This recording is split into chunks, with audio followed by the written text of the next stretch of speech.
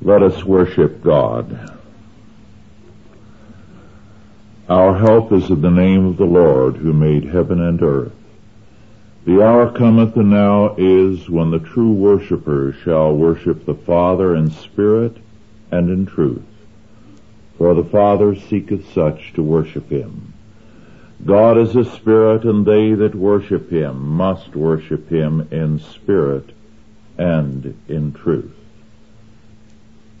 Let us pray. O Lord our God, we come unto thee, who art the ruler of all things, rejoicing in thy government, rejoicing in the certainty of thy justice, knowing that thy will shall be done on earth as it is in heaven. Teach us, therefore, our Father, patience in the face of all things, that we may wait on thee, confident in thy justice, confident in thy mercy and grace, in thy salvation. Bless us now as we give ourselves to the study of thy word. In Christ's name, amen.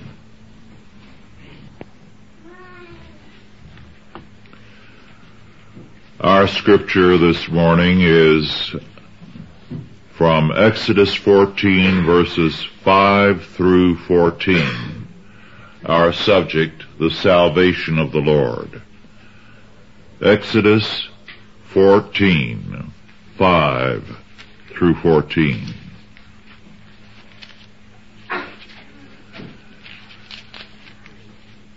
And it was told the king of Egypt that the people fled. And the heart of Pharaoh and of his servants was turned against the people, and they said, Why have we done this, that we have let Israel go from serving us? And he made ready his chariot, and took his people with him, and he took 600 chosen chariots, and all the chariots of Egypt, and captains over every one of them. And the Lord hardened the heart of Pharaoh, king of Egypt, and he pursued after the children of Israel, and the children of Israel went out with an high hand. But the Egyptians pursued after them all the horses and chariots of Egypt, and his horsemen and his army, and overtook them encamping by the sea, beside Pi-Hiroth, before Baal-Zephon. And when Pharaoh drew nigh, the children of Israel lifted up their eyes, and behold, the Egyptians marched after them, and they were sore afraid, and the children of Israel cried out unto the Lord. And they said unto Moses, Because there were no graves in Egypt, hast thou taken us away to die in the wilderness? Wherefore hast thou dealt thus with us, to carry us forth out of Egypt? Is not this the word that we did tell thee in Egypt, saying, Let us alone, that we may serve the Egyptians? For it had been better for us to serve the Egyptians than that we should die in the wilderness. And Moses said unto the people, Fear ye not, stand still and see the salvation of the Lord, which he will show to you today. For the Egyptians whom ye have seen today, ye shall see them again no more forever. The Lord shall fight for you, and ye shall hold your peace.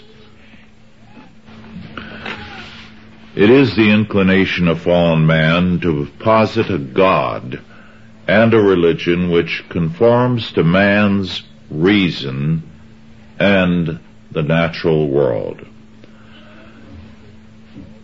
Such a faith is always resentful of any intrusion into the realm of time and history by God, because it asks no more of God than to provide the inspiration or idea, while man provides the action.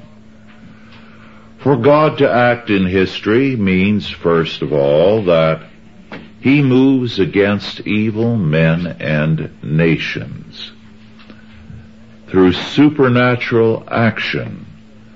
All these forces are defeated, and God sets them aside. Well, superficially, this seems to be a most desirable action on God's part.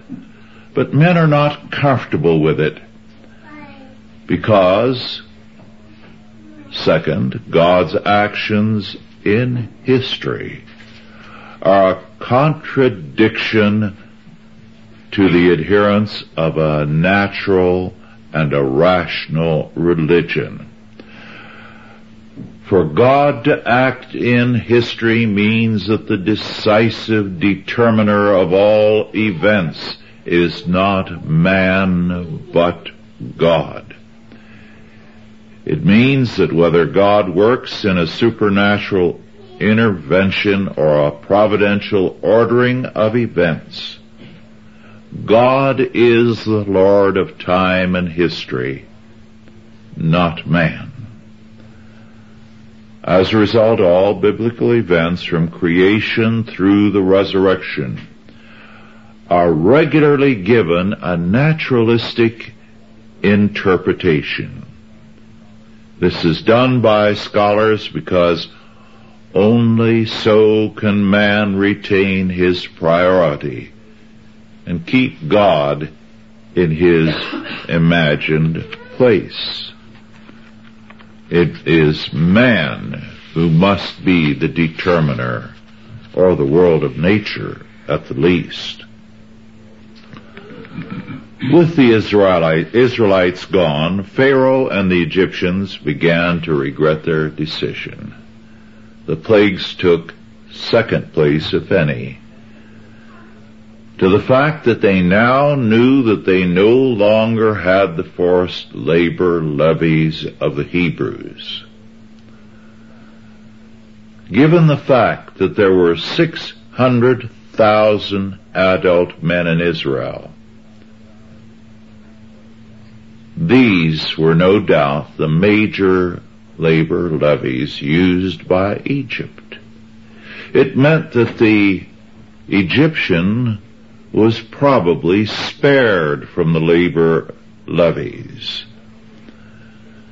Now their replacement would have to come from the ranks of native Egyptians. This would have greatly altered Egyptian life, and it would have weakened the place of Pharaoh. As a result, so many were ready to say at this point, "Why have we done this, that we have let Israel go from serving us?" As the Egyptian forces drew within sight of the Hebrews, we are told that the children of Israel cried out unto the Lord. We know what the content of their cry was, because we know their cry to Moses. That we are told. They declared, first of all, that were there not enough graves in Egypt that you had to bring us out into the wilderness to die? Then second, they said, Moses, you are at fault. We told you, let us alone that we may serve the Egyptians. And third, they believed they were better off as slaves of the Egyptians than being killed in the wilderness. Israel displayed a very marked lack of faith. And this is an important fact. They were the chosen people. It helps us to understand what a chosen people are. Since then, the church has been the chosen group. And more than one nation in the past 20 centuries has been chosen by God for very important and particular blessings. To be chosen does not imply merit on the part of a people or person or nation. It rather means grace on God's part. But sadly, chosen peoples, Jews and Christians, have seen their chosenness as indicative of a special merit on their part. For this sin, Israel was set aside. God reminded them long before Christ through the prophets, I could have chosen the Ethiopians. I chose you. Out of my sovereign grace, not because of your merits. Many Christian nations and groups may be set aside also, and have been, for presuming that their God-given mercies and privileges constitute a hereditary virtue on their part. When a chosen people becomes arrogant, it is an evidence of a lack of grace and of an impending judgment. The Israelites now had mountains on two sides, the sea on a third, and the Egyptian army on the fourth. It was a bind that all that God had done for them in the plagues on Egypt was now forgotten.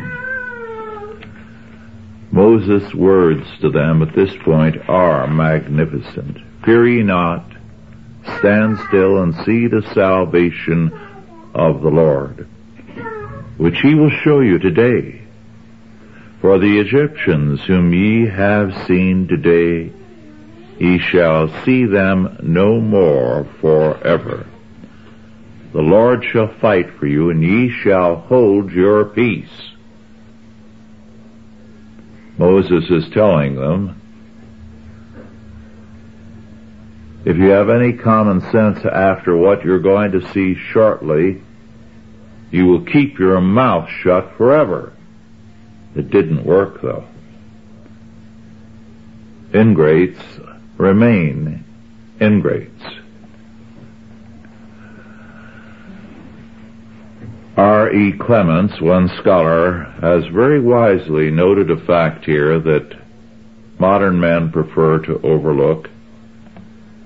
First, because of a blanket condemnation of all wars, and second, an unwillingness to think seriously of a strictly just war. But in Clements' words, and I quote, it was a basic feature of Israelites' understanding of war that it was a sacred activity in which God participated. Primarily, such holy wars were defensive, although not exclusively so, and required special regulations to ensure the proper dedication of Israel's soldiers, and to ensure that all credit for the victory was accorded to God, to whom all the spoil was devoted. Unquote.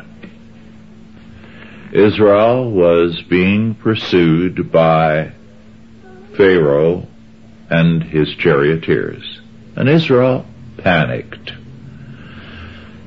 Scholars tend to see the miraculous Red Sea crossing as the miracle which causes them problems and which they find difficult to believe. But really, the amazing fact here is what perhaps we can call the miracle of unbelief, if we can speak of a lack of faith as a miracle. Israel had witnessed 10 amazing and miraculous plagues on Egypt. This was more than enough evidence of God's grace and power. Failure to trust in such a God was clearly evidence of an amazing lack of faith and vision. Joseph Parker's comment here about a century and a half ago was excellent. He said, and I quote, "Did the miracles as here reported actually occur? Why not? You can only be puzzled by a miracle when you are puzzled by a God." Unquote. If our idea of God is faulty, then our expectations of life will also be faulty. They will be in error. Then we will view God with humanistic eyes. Either he will withdraw from history and allow man to prevail, or he will cater to human expectations. If God is no more than an ideal or an inspiring impetus, then fallen man's will prevails in time and history. Logically then, might will be right. The tyrants of history will determine its agenda and course. This has been the usual outcome of reducing God to the status of an idea. Evil men then see their idea as more logical and necessary. And in our time, we have seen the steady stripping of all that points to God from history. I was reading last night of what in the early years of the last century was one of the most influential proclamations issued. But we don't hear about it now. Its influence in art and society, in the sciences, and everywhere was enormous. A group of German scientists came together and they issued a proclamation saying that everything spiritual, everything religious had to be stripped from the sciences, from history, from art, from everything, and only that which was from physics, physical existence, could alone be considered as real. They were quite melodramatic about it. They wrote the proclamation and signed it in their own blood, each of them. And it was a sensation throughout Europe and began to influence art and society, and of course the scientists. It had an influence on the Romantic poets too. It turned them openly against Christianity. If God is given some capacity to act in history by philosophies and theologies, it is often only in order to make him the great resource for man. God is then the bailout power, the one who rescues man when man has troubles in his courses of action. In such views also, man dominates history. And God acts as a paramedic ambulance service to rescue man. God, however, is not governed by man's needs, but by his sovereign purposes. His plan for us covers time and eternity, and his grace and wisdom exceed our man-bound hopes and plans. Hence we are commanded, stand still and see the salvation of the Lord. The Lord shall fight for you, and you shall hold your peace. One final point with regard to Israel's emotional response to the approaching Egyptians, their panic. It is a mistake to assume that this was a normal reaction. Sometime I'd like to see a history of emotional expression made and published. We too often assume that it is a biological reaction, emotionalism. It is no more biological than adolescence is biological. It's a cultural fact. And emotionalism and panic in a time of crisis are the reactions of a people who have had too much security, and slavery is a form of security. Years ago, when I went to the Indian reservation, many of the old Indians were still alive who could remember seeing their first white man come over the mountains. The Indians lived, most of them, in small bands.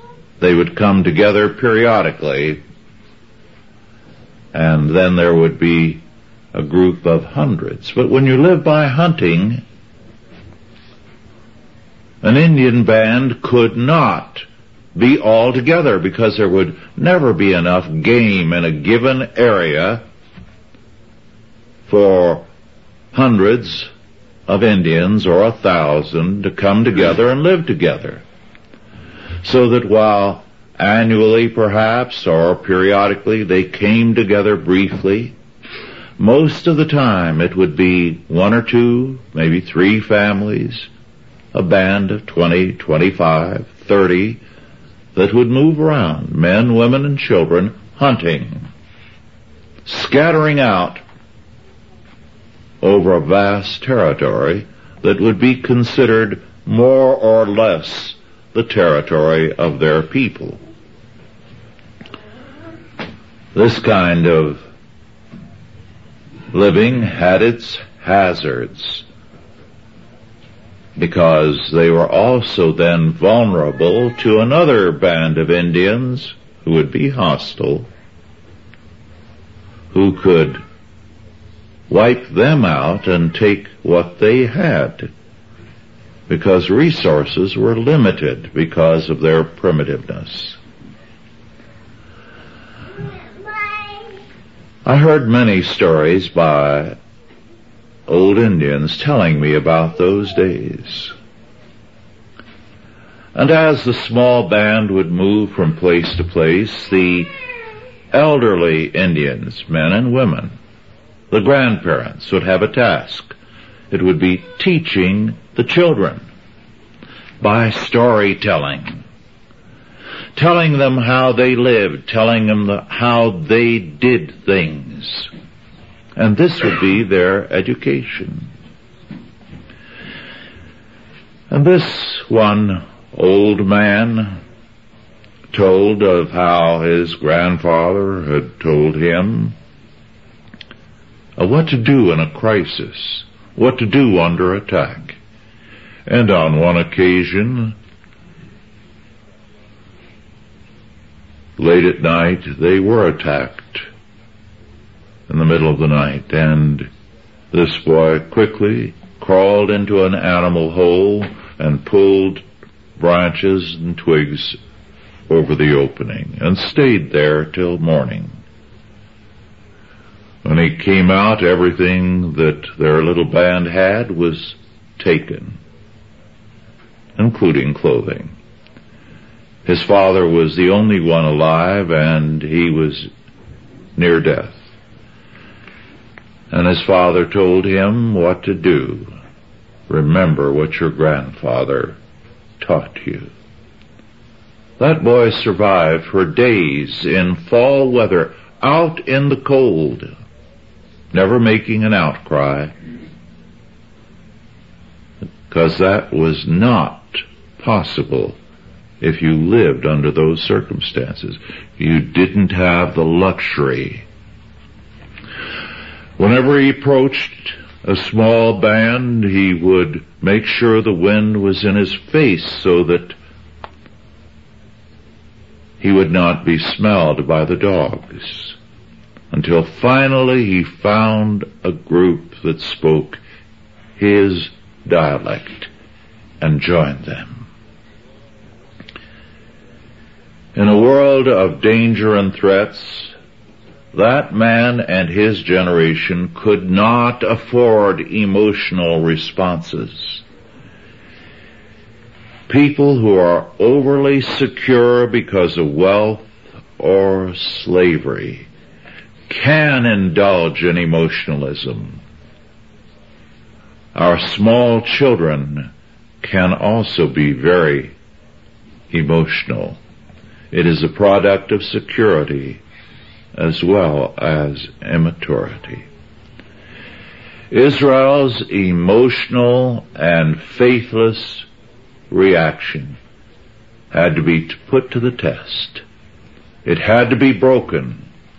They had to be disciplined before entrance into the promised land was possible. Let us pray.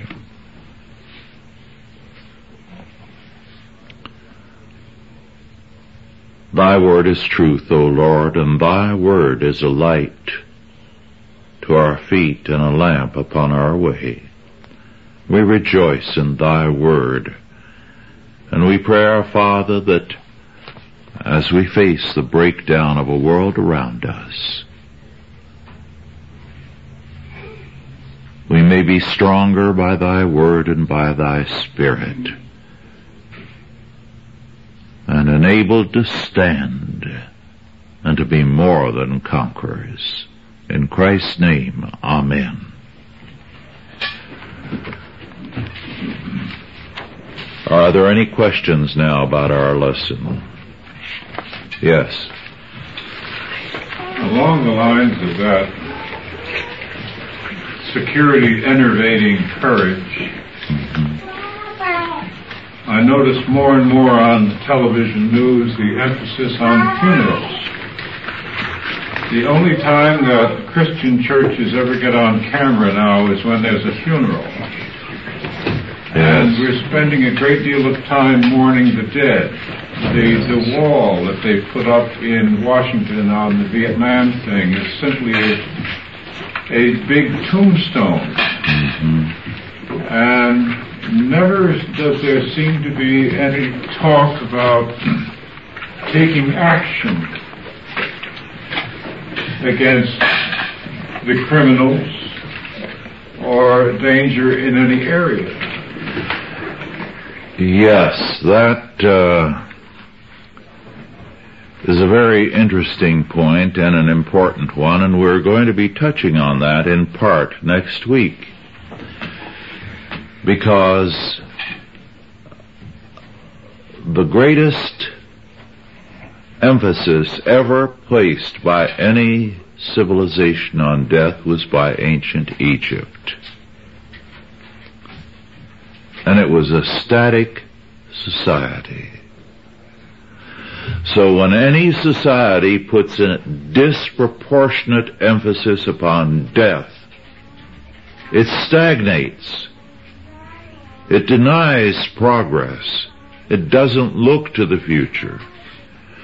And Egypt, to this day, all the monuments of Egypt are connected with death. And this, unfortunately, is a growing tendency. The same kind of inordinate emphasis on death took over old China and led to its death.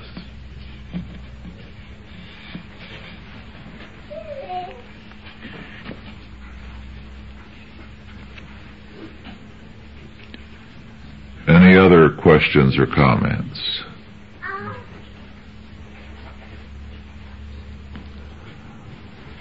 Well, if not, let us bow our heads in prayer.